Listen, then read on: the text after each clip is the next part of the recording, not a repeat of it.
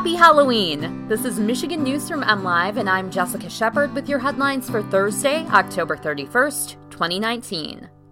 Today, we look at 4 weather advisories in effect across the state, 2 Michiganders are named CNN heroes, and some tips for a safe Halloween.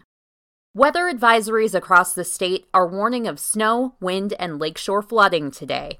Nearly every county in the Lower Peninsula is under some type of warning or advisory. The entire west side of the Lower Peninsula from Kent County north is under a winter weather advisory. Snowfall of 1 to 4 inches is expected during the advisory, which ends at 8 a.m. Friday.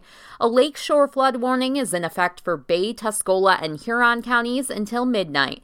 Northeast winds up to 40 miles per hour will cause rising water levels. The high water levels and high wave action could cause shoreline erosion, damage to docks, and flooding along the shoreline. Nearly all other shoreline counties in the Lower Peninsula are under a lakeshore flood advisory. Significant erosion is expected today and tonight along the entire Lake Michigan shoreline. Those out trick-or-treating in the southern Lower Peninsula will also want to be wary of wind as gusts of up to 45 miles per hour are predicted this evening.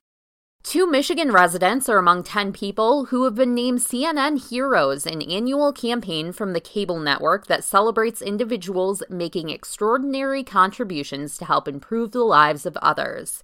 Detroit's Naja Bazzi and Ann Arbor's Zach Weigel were named top 10 nominees for the international award. Bazzi's nonprofit, Zaman International, strives to help women and children by providing basic necessities, education, and job training. Weigel's nonprofit, Gamers Outreach, aims to turn gaming into therapy by bringing video games to sick kids who can't leave their hospital rooms during long-term medical treatment. As a result of the nominations, each foundation will be awarded $10,000. Both Bazzi and Weigel remain in the running for the CNN Hero of the Year, who will receive an additional $100,000.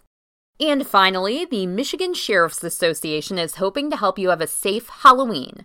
The association shared safety tips for trick-or-treaters, including a warning against masks. They can cause vision and breathing issues, the tips warned, and police recommend face paint as an alternative. Keeping children visible during trick-or-treating is also important, the association explained. Add some glow sticks or a flashlight to the costume, they recommend. For more tips on Halloween safety, head to MLive.com.